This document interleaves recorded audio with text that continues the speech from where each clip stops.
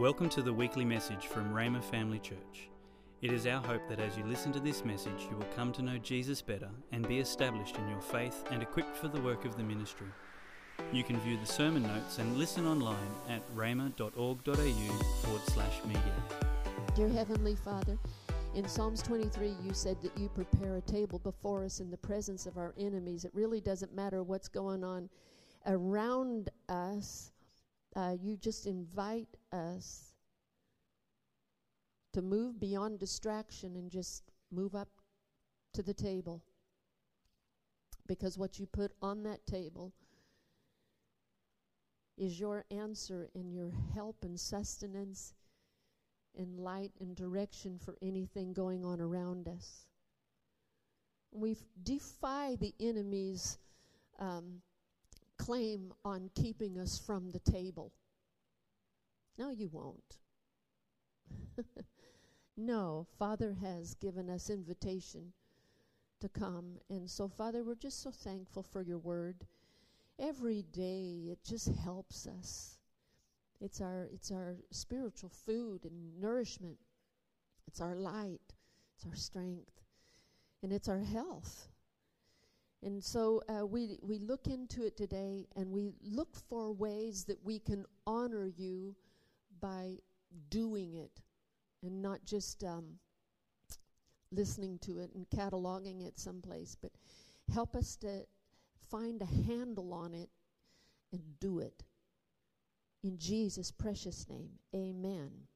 All right. Well, we're looking at the highest and the best today. And God's highest and best for us, our highest and best for God. And so we're going to get right on into Matthew. The 5th chapter is a sermon, a long sermon of Jesus. You look at that in red letter, and it's going to take up the chapter. And Jesus is giving all kind of kingdom principles to the people there. And in the 13th through the 16th verse, 15th verse, he identifies or characterizes his followers. All right, so let's listen. He said, "You are the salt of the earth. But what good is salt if it's lost its flavor? Can you make it salty again? It will be thrown out and trampled underfoot as worthless." And he goes on to say, "You are the light of the world. Like a city on a hilltop that cannot be hidden. No one lights a lamp and then puts it under a basket. Instead, a lamp is placed on a stand where it gives light to everyone in the house." So, if anybody can characterize followers of Jesus, it would have to be Jesus. He is very clear. This is who my followers are. This is you. You are the salt. So we're going to break this apart just a little bit and look at salt. So when he's telling us that we are salt, then let's just look at some characteristics. And whole sermons and studies have been given into salt and light, and it's really worth that. And we're going to just trust the Lord for the portion that we're to look at today. But salt actually comes from the earth. And I did a bit of study into this. Comes out of the ocean, but it also comes out of different places in the earth. The state that Tony comes from, which is not nearly as pretty as the state that I come from. Anyway, just kidding. Anyway, it actually is pretty. But one of the massive, I don't know if you've ever heard of Morton Salt, but that's their salt mines there. And if you've ever traveled across Utah on your way to Las Vegas, I don't know why anybody would do that, but anyway, from California to Las Vegas, you'd maybe go through Utah through the salt flats. You just see massive amounts of salt. It's just white. And so the salt actually comes from the earth and speaks to us of our connection, because he said, "You are salt." So it speaks to us of our connection to the earth. with people in our lives, with our jobs, schools, interaction as humans, as citizens of Australia. All right? So it speaks to us of our earth, from where we've come, from earth connection and our earth influence, okay? It has the ability to preserve so that things don't go off and become putrid. It has the ability to cleanse. It requires contact to actually purify or cleanse. It doesn't do any of those capabilities in the box or in the mines or in the ocean. It has to have contact with what it is purifying or cleansing. And so when Jesus prayed this, he said, in John 17, he said, I'm not asking you that you take, and he was praying for us, his followers. He said, I don't want you to take them out of the world. Why? Because salt loses its very purpose if it loses contact with the world. All right? So he said, I'm not asking you to take them out of the world. I'm just asking you to protect them from the wicked one. It doesn't expire. There's no expiry date on a box of salt. So it doesn't go off like that. It can change chemically. But it does not, it can be just as salty and just as flavorful for 100 years if it is not changed chemically, which happens if it's broken down with moisture and it is dissolved or and so that tells us about salt, that we are who we are, and only if it is broken down and compromised by spiritual ways of darkness, and in particular fear. Fear will make us act like who we're not. It makes us act like somebody from someplace else, all right? From a different kingdom. Fear also has a retracting capability. It does that with a person. And salt has a problem with clumping. And so sometimes they add different things to salt to keep it from clumping. And so sometimes we as salt will tend to clump.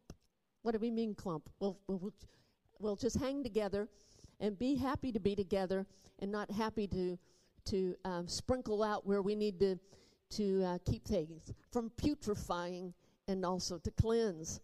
All right? So this ability to preserve and to cleanse is really personal and topical. It's very in contact. And it is very powerful. We'll look back at that in just a little bit. But let's look at the other thing that Jesus said that we are. We are light. Now, light is different because the light is from above. Where earth is from the earth, light is from above. We've got two different kinds of light situations in here. We have light that is from, these areas here, these little, fixtures. No, yeah, there's a word. Spotlights, thank you. But you don't depend on these to light the room. They're for ambience. And so when he is telling us that we're the light of the world, he doesn't just need ambience. He actually needs brilliance. And so the light then is not from below, it is from above. If you'll just look up at the ceiling, there is, when we got these lights, because we had some other ones before that didn't have such a good spray, and Mitch put some lights into our home because we were dealing with the same thing. They were the spray of light, which I never even knew anything about. I found it highly interesting. A light can have a wider spray, or it can be more just direct down. And so when we were looking for these lights, we were looking for lights that would fan out a little bit and cross, so that you can get a consistent light across the auditorium. So people, you can see. All right? But light where it is fixed in your home, unless it's an ambient light like a lamp or a little night light, is above. Why? Because you get the best effect of the light as far as being able to see. All right? So salt and light. It doesn't function, the light does not function under, it functions over. I'm talking about who we are, defined by our Lord and Savior Jesus Christ. And it is regional as opposed to just topical and personal. Light is more regional and affects area. We are seated in heavenly places in Christ Jesus, according to Ephesians 2nd chapter and verse 6. So where he has seated us in Christ is up above, and it is for the purpose not of just sitting on a cushy throne with a nice banner across and say, you know, we've been seated. It's actually a place of responsibility. And from that place, from that seat, we dispense light. All right? We function just like these lights function by electricity. We function by the power of God that's released in faith. We don't shine apart from him. Like Alan was saying, apart from him, we can't do anything. And these lights, if they're cut off from their source of electricity for a split second, they're out. And so we depend on heaven's grace to enable us to give brilliance and help us to function. The faith that activates that power actually only works by love. So if we ever get out of love, we will not shine. That's just the deal. Faith works by love, and faith is what activates the power. So we have in our capability as light, the ability to drive back darkness. I have damaged myself in this room before because I was going by memory in the dark. I thought, I know exactly how to get from that room right back here to that room back there. And I didn't take into account a whole row of chairs. And I walloped my shin, fell across the seat. I was glad no one else was in here to see me. But, I was doing like this, and I thought I was remembering how to do it. I've done it before. I've come up with a way to make my way in this room in the dark, and I start there, and I just go around the wall. I just keep the wall. That isn't the way that we're to go from one place to another. We actually just turn the light on. I've heard my husband in the other room when he has made contact with a footstool. I don't know why it makes me laugh. It's not right that I do, but his screams of agony are just like, oh man. So, okay, so this place, this function of light can be compromised by not knowing that you have that capability. So a believer being light may not actually function as much light simply because they are ignorant that they can be both salt and light. In the body of Christ, in the kingdom of God, we're not either or. We are and. We are salt and light.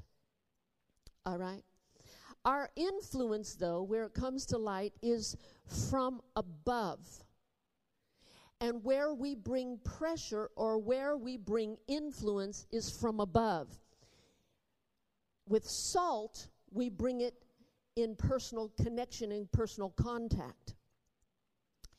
Ephesians, the 6th chapter, says that we don't wrestle with flesh and blood, but with principalities and powers. And then it gives these different areas of and these different echelon of spiritual wickedness.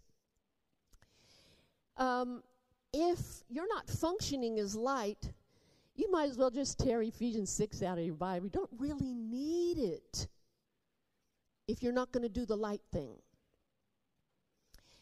It's a wonderful thing to just have the salt thing, but it's not our highest and best potential. Our highest and best potential is salt and light. And both are very powerful. The difference between salt and light could be like this. It's the difference between Army boots on the ground and the Air Force air presence and dominance in the air. For a good military campaign, it's just smart to have both. Have on the ground, but also have that presence in the air. Both are powerful. Both are potentially devastating to the kingdom of darkness. Devastating, and it can stop darkness. So if you were the Lord of Darkness, what would you do to try to lessen or neutralize these two elements that we are?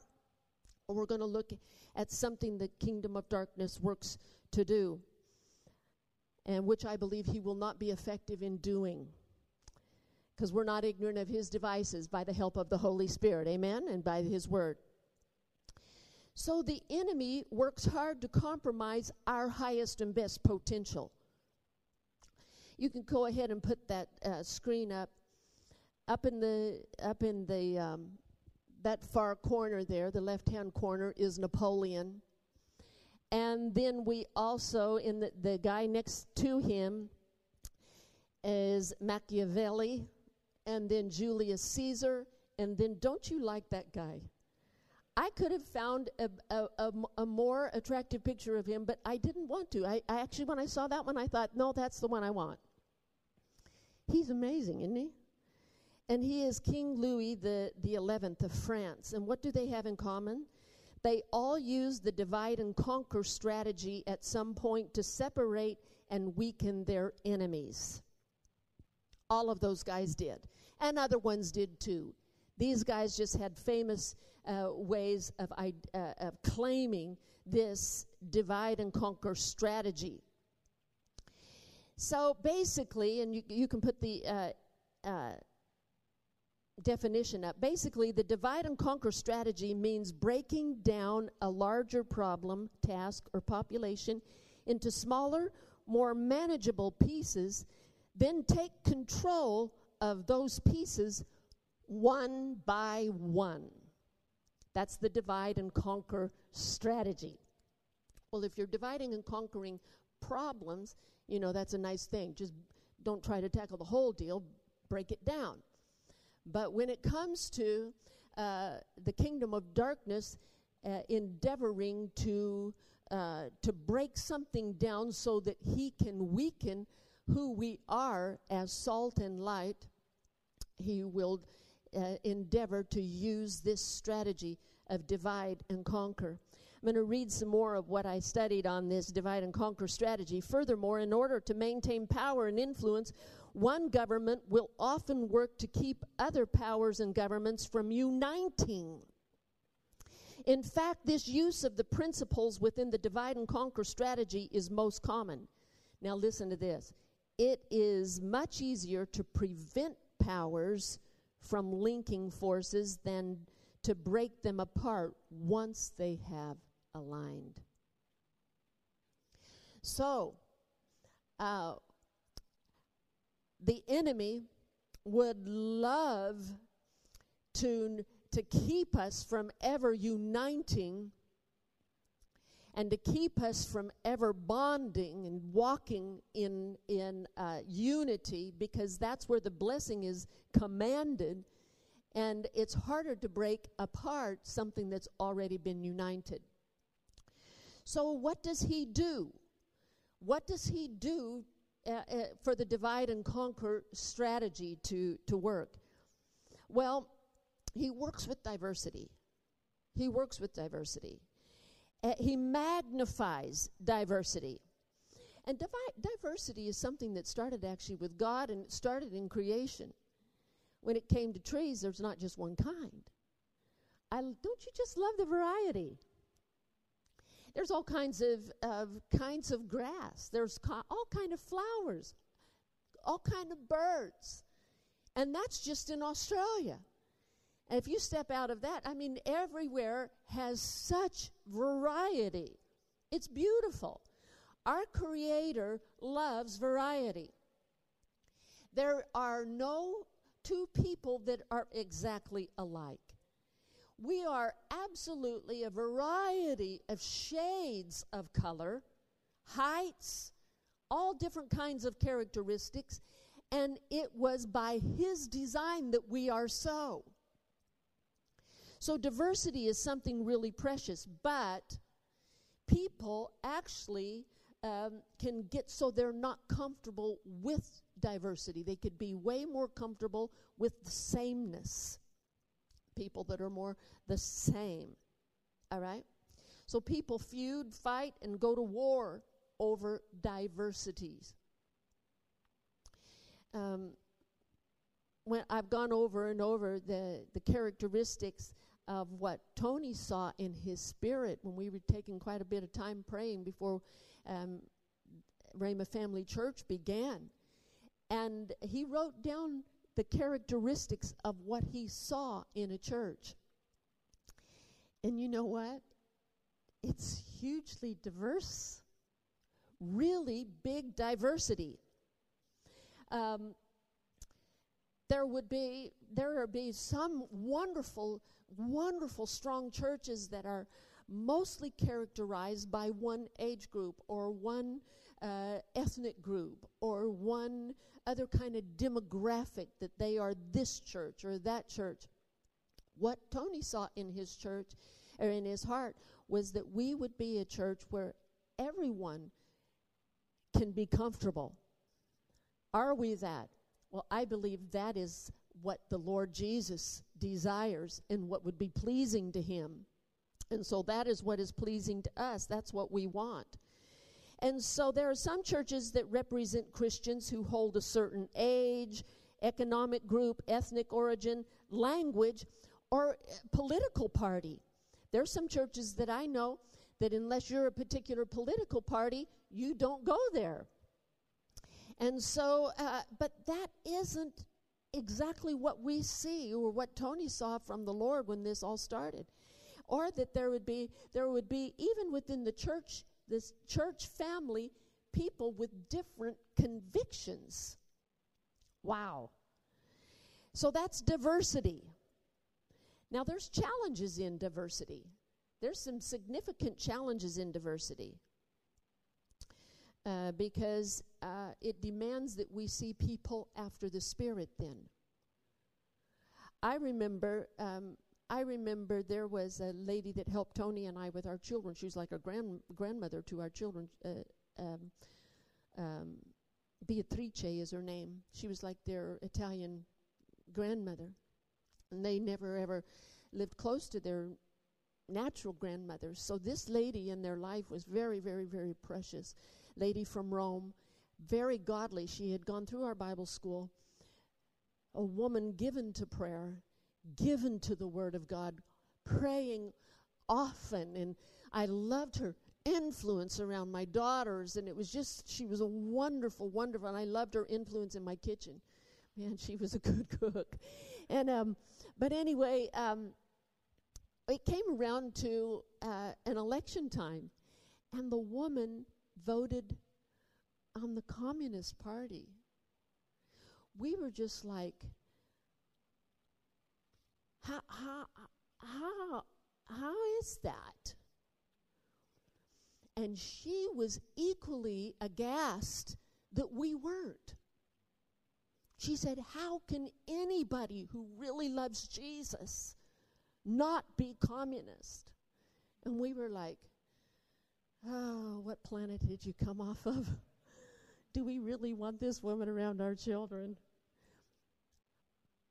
But we were not working together She was helping us do what we were doing in Rome and also in northern Italy.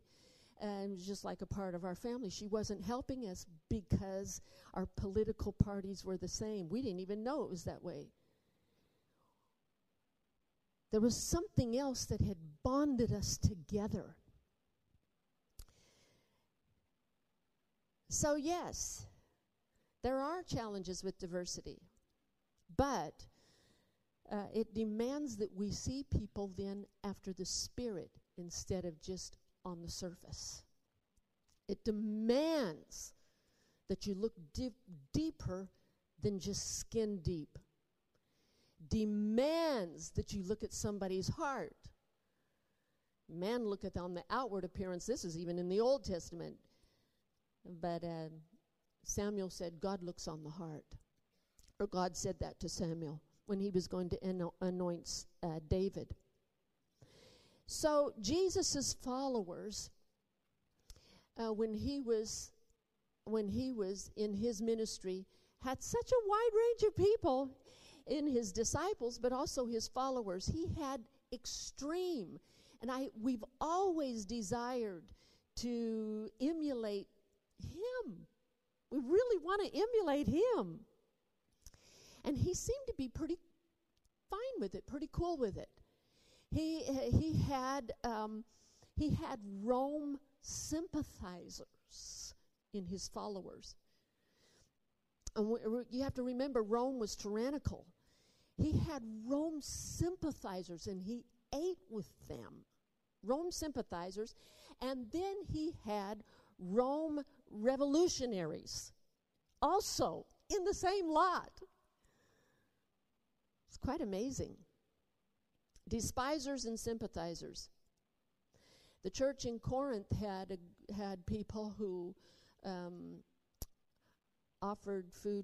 ate food that had been offered to idols, and they, bought that food and ate it. And then they had other people with convictions like, no, you don't eat food offered to idols. And basically what Paul said, he didn't put a taboo on either thing. He just said, love each other. Why?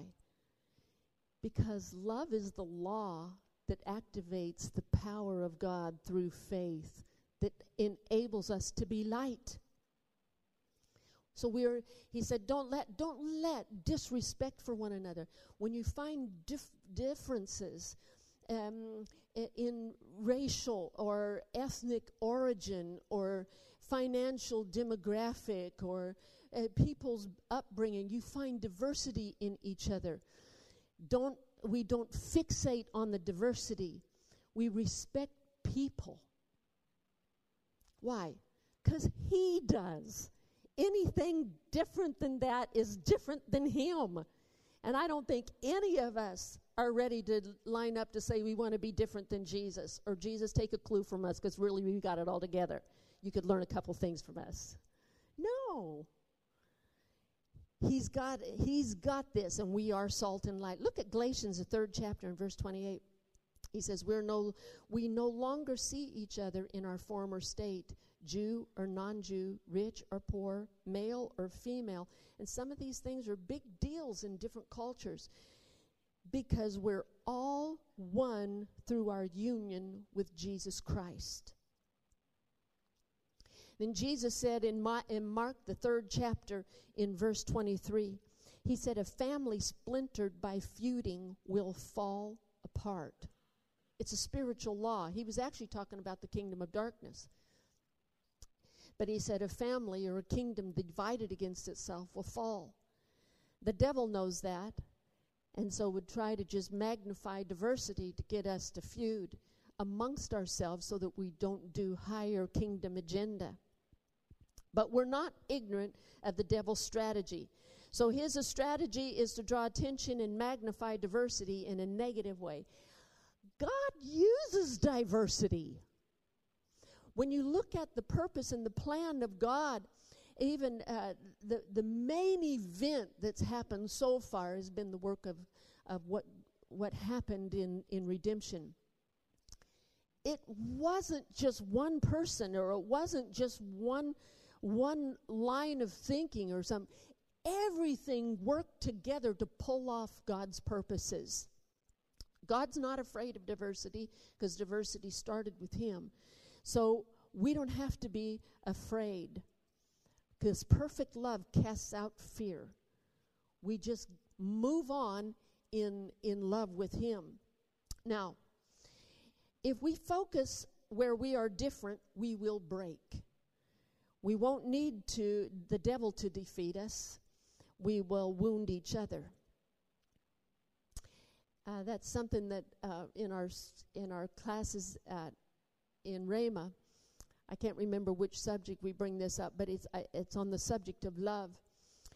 A chicken farmer was telling me that if a chicken ever gets wounded in a chicken yard, you got to get them out of there because the other chickens will start pecking on it.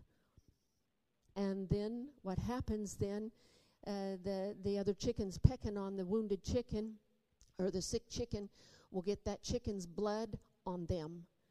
And then the other chickens will see the blood on them and will start picking on them. And you can wipe out a whole flock of chickens just picking on each other.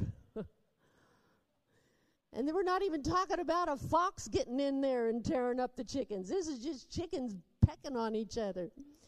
So anyway, so we want to focus where we are one, and then we won't break apart. Ephesians, the 4th chapter.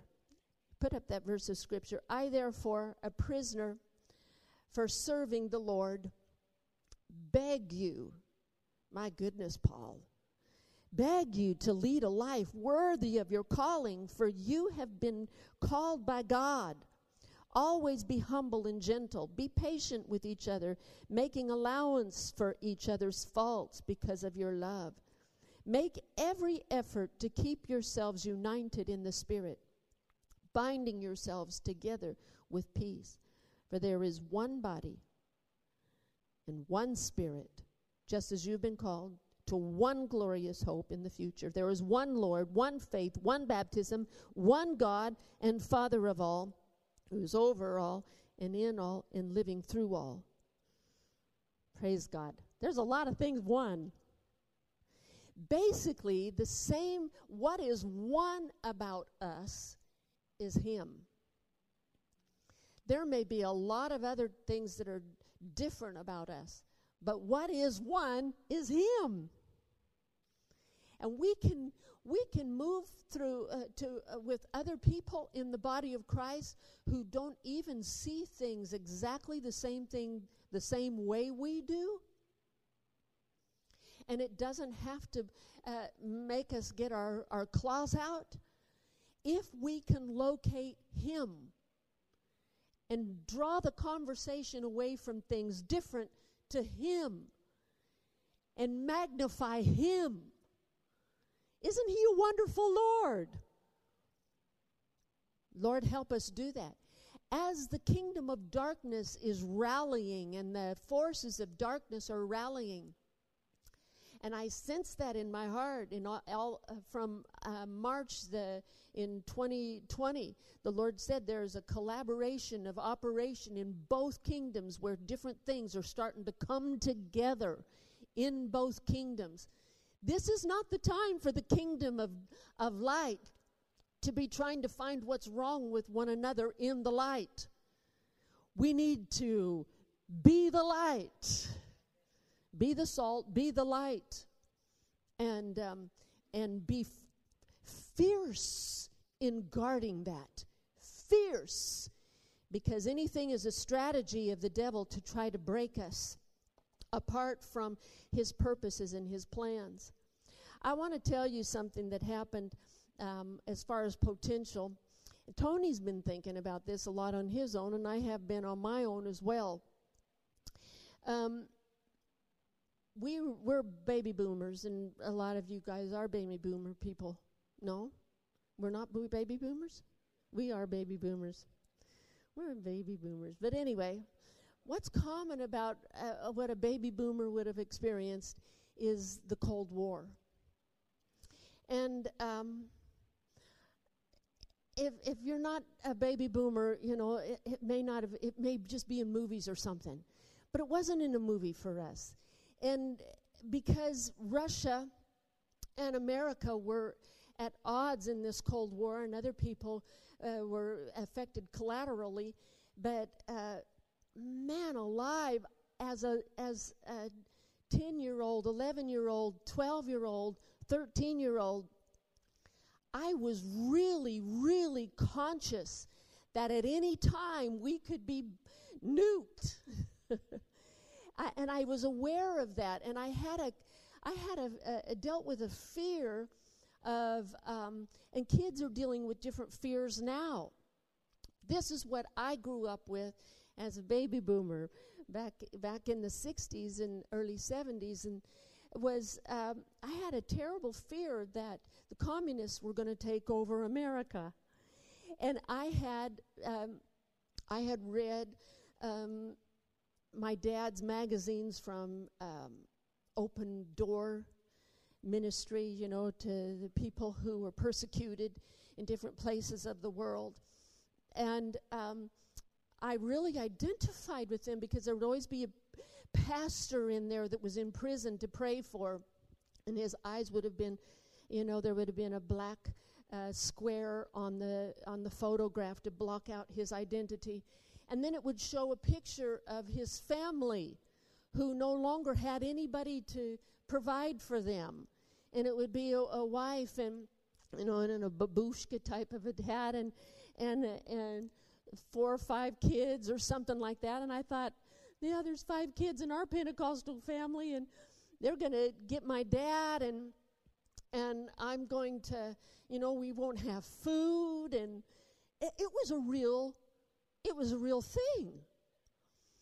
And I started hoarding food in our attic.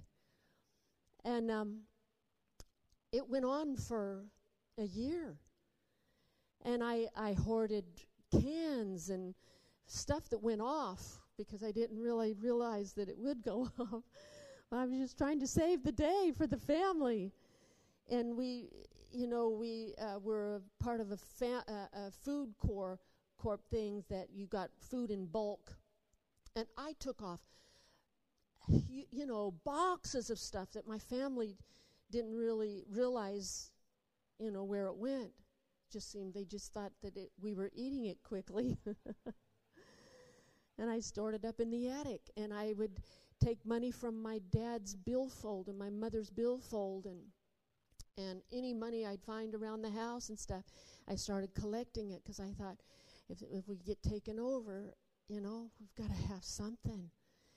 And I used to practice in the laundry chutes, suspending myself in the laundry chute, see how long I could suspend myself there in the laundry chute to hide from the communists. They're coming, and I hid Bibles in different places because I knew that they would come and take our Bibles and burn them in the streets, you know, and stuff. You know, I had pictured all of this. It was very real to me. Very real. And then my brother went up in the attic to go find something, and he came on this massive stash of food. And he asked Mom and Daddy what it was, and of the 5 kids, I was most prone towards that. They said, "What have you done?" And I told them why. They said, "Oh, Patsy." I said, "Well, being that you found that, I might as well tell you I've also taken money." And we had a basement in our house, and we carpeted the whole basement with the money I'd saved. I'm just saying, these things were really real. When in 1980, Brother Hagin started leading us in prayer. When I say leading us in prayer, it was helping us to pray a different way that we had not ever really prayed before. He would say, "Pray this way." It was almost like putting new food in a baby's mouth. At first they spit it out because it tastes different. Then you just scoop it off their chin and poke it back in. And in prayer can be like that too. Say this. And he had us start praying according to the Bible, 1 Timothy, the second chapter, starting in verse 1, verse 4, praying for kings and for all that are in authority, that we might lead a quiet and a peaceable life in all godliness and honesty.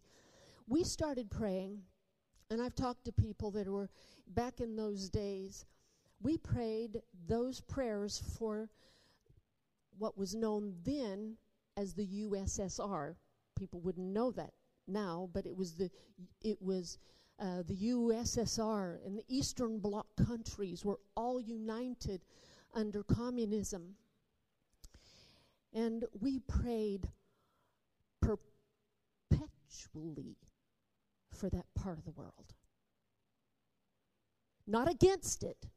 We prayed for the people in that part of the world, that they would come to know Jesus, that there would become the reign of the Holy Spirit upon them. We prayed persistently. What?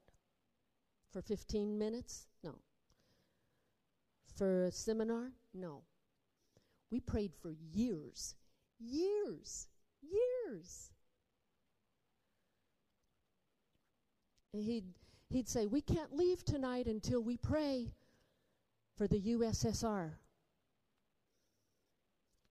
I'm telling you this story because I've been, I believe, reminded of the Lord of the highest potential of what can happen if the body of Christ is light and functions as light, not just salt, but also light. It affects regions. We weren't the only people praying. We found out there was a massive prayer surge orchestrated by the Holy Spirit. And people prayed. I remember we had cutouts of the countries on the walls, and people would just lay on those walls with tears coming down their face and pray for those people in those countries that the communism and the Iron Curtain had blocked. Years later, it was 1985, I believe. 84. I went to Russia in a missions trip. We took some plates that we had picked up in Helsinki. There was a prayer group in Helsinki of Brother Hagin's books on the authority of the believer and a couple other books, and we smuggled them into Russia. And I just loved it. I just loved it. We had to sneak them in, we had to pray, as they were getting in. We had some other things that we were sneaking into the underground churches. And then we went to an underground church and we had to sneak. Oh, it was just so wonderful. I love that kind of thing. We had such glorious time. And that's a whole story in itself.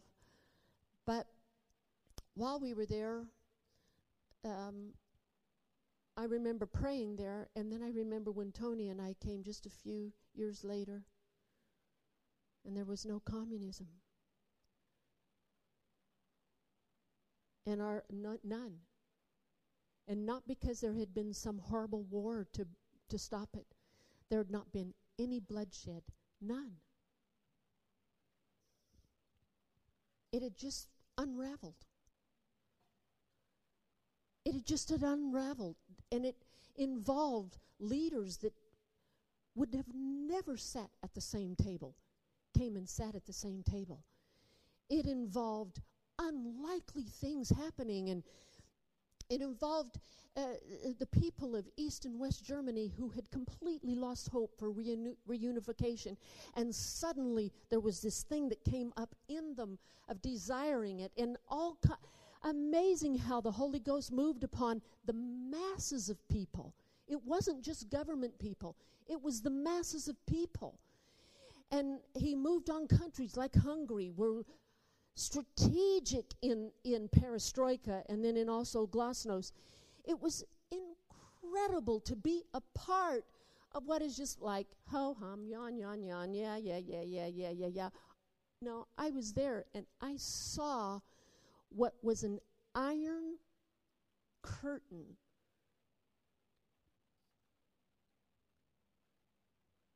An iron curtain. I remember walking the streets in Russia in places I wasn't supposed to be,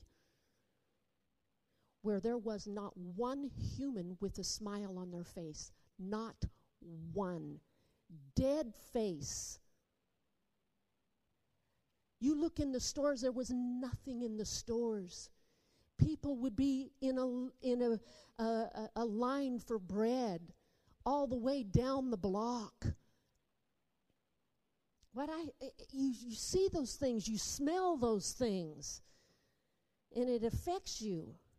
And I saw what the church, because the church took their place in the heavenlies. Thank God for Ephesians 1:17 and to 23 and Ephesians 2:6. But who needs that? Unless we're going to do it. Unless we're going to do it. I believe He needs us to be our highest and best. Let's be salt. Let's influence every day in our lives, in the way that we represent Jesus, in our convictions. It's okay to have convictions. And different ones in our own church have different convictions about even things that are going on right now. That's not to be an issue. What is an issue is that we walk in love, use our faith, and let's do the work of the kingdom to bring change in Australia and in this part of the world and any other place that God needs us to do. We have got work to do. And He needs us as the kingdom of God to not break apart. Let's be together. Let's pray for one another. Let's believe in one another. Let's believe that He that began a good work in us will perform it to the day of Jesus Christ. Amen? And if you guys will come. You know, Andrew wrote a song a long time ago because he heard great teaching and got a revelation on it. You came to earth. You came to earth. You conquered death. You rose again victorious, triumphantly. Okay, just do it. Say it in the mic. When trials come, I'll do the same. As you are, so am I. Really? Those are Bible verses. As you are, so am I. As you are, so am I in this world. As you are, so am I. Keep going. For you have risen. Yes. Seated in heavenly places. That's the biggest thing. Keep going. Seated in heavenly places. Yes, He is. So glorious. Yeah. And you have raised us. You sang it in my key, didn't you? Seated in heavenly places. You've raised us. Seated in heavenly places.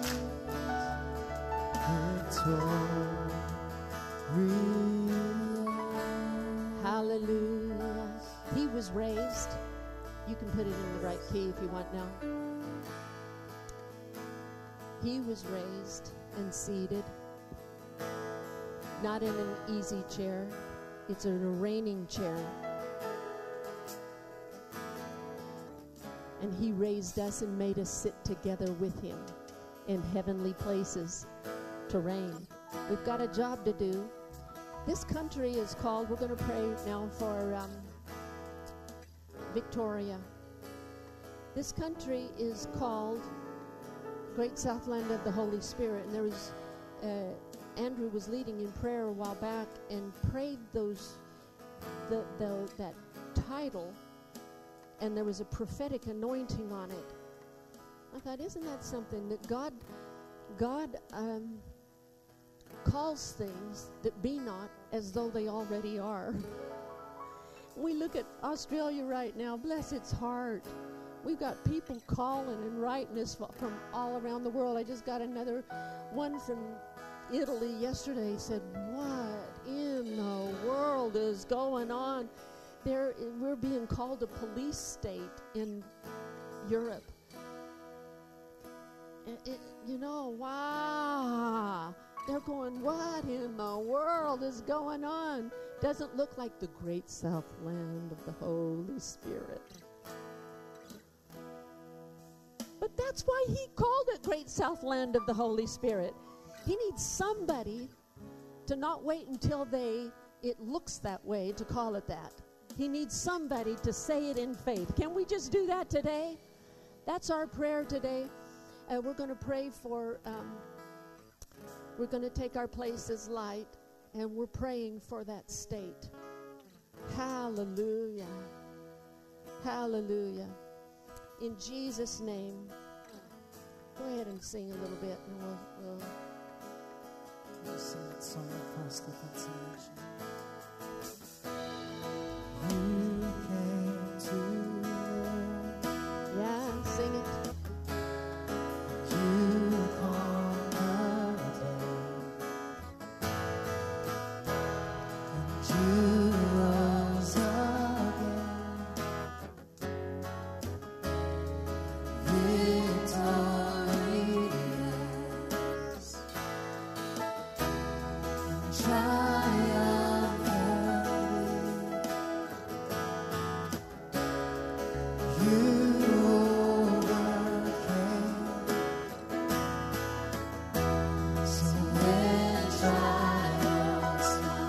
I like this part, don't you? I'll do the same as you are, so am I. Now claim that. As you are, so am I. As you are, so am I in this world. As you are, so am I. For you have risen, seated in heavenly places, seated in heavenly places, so glorious.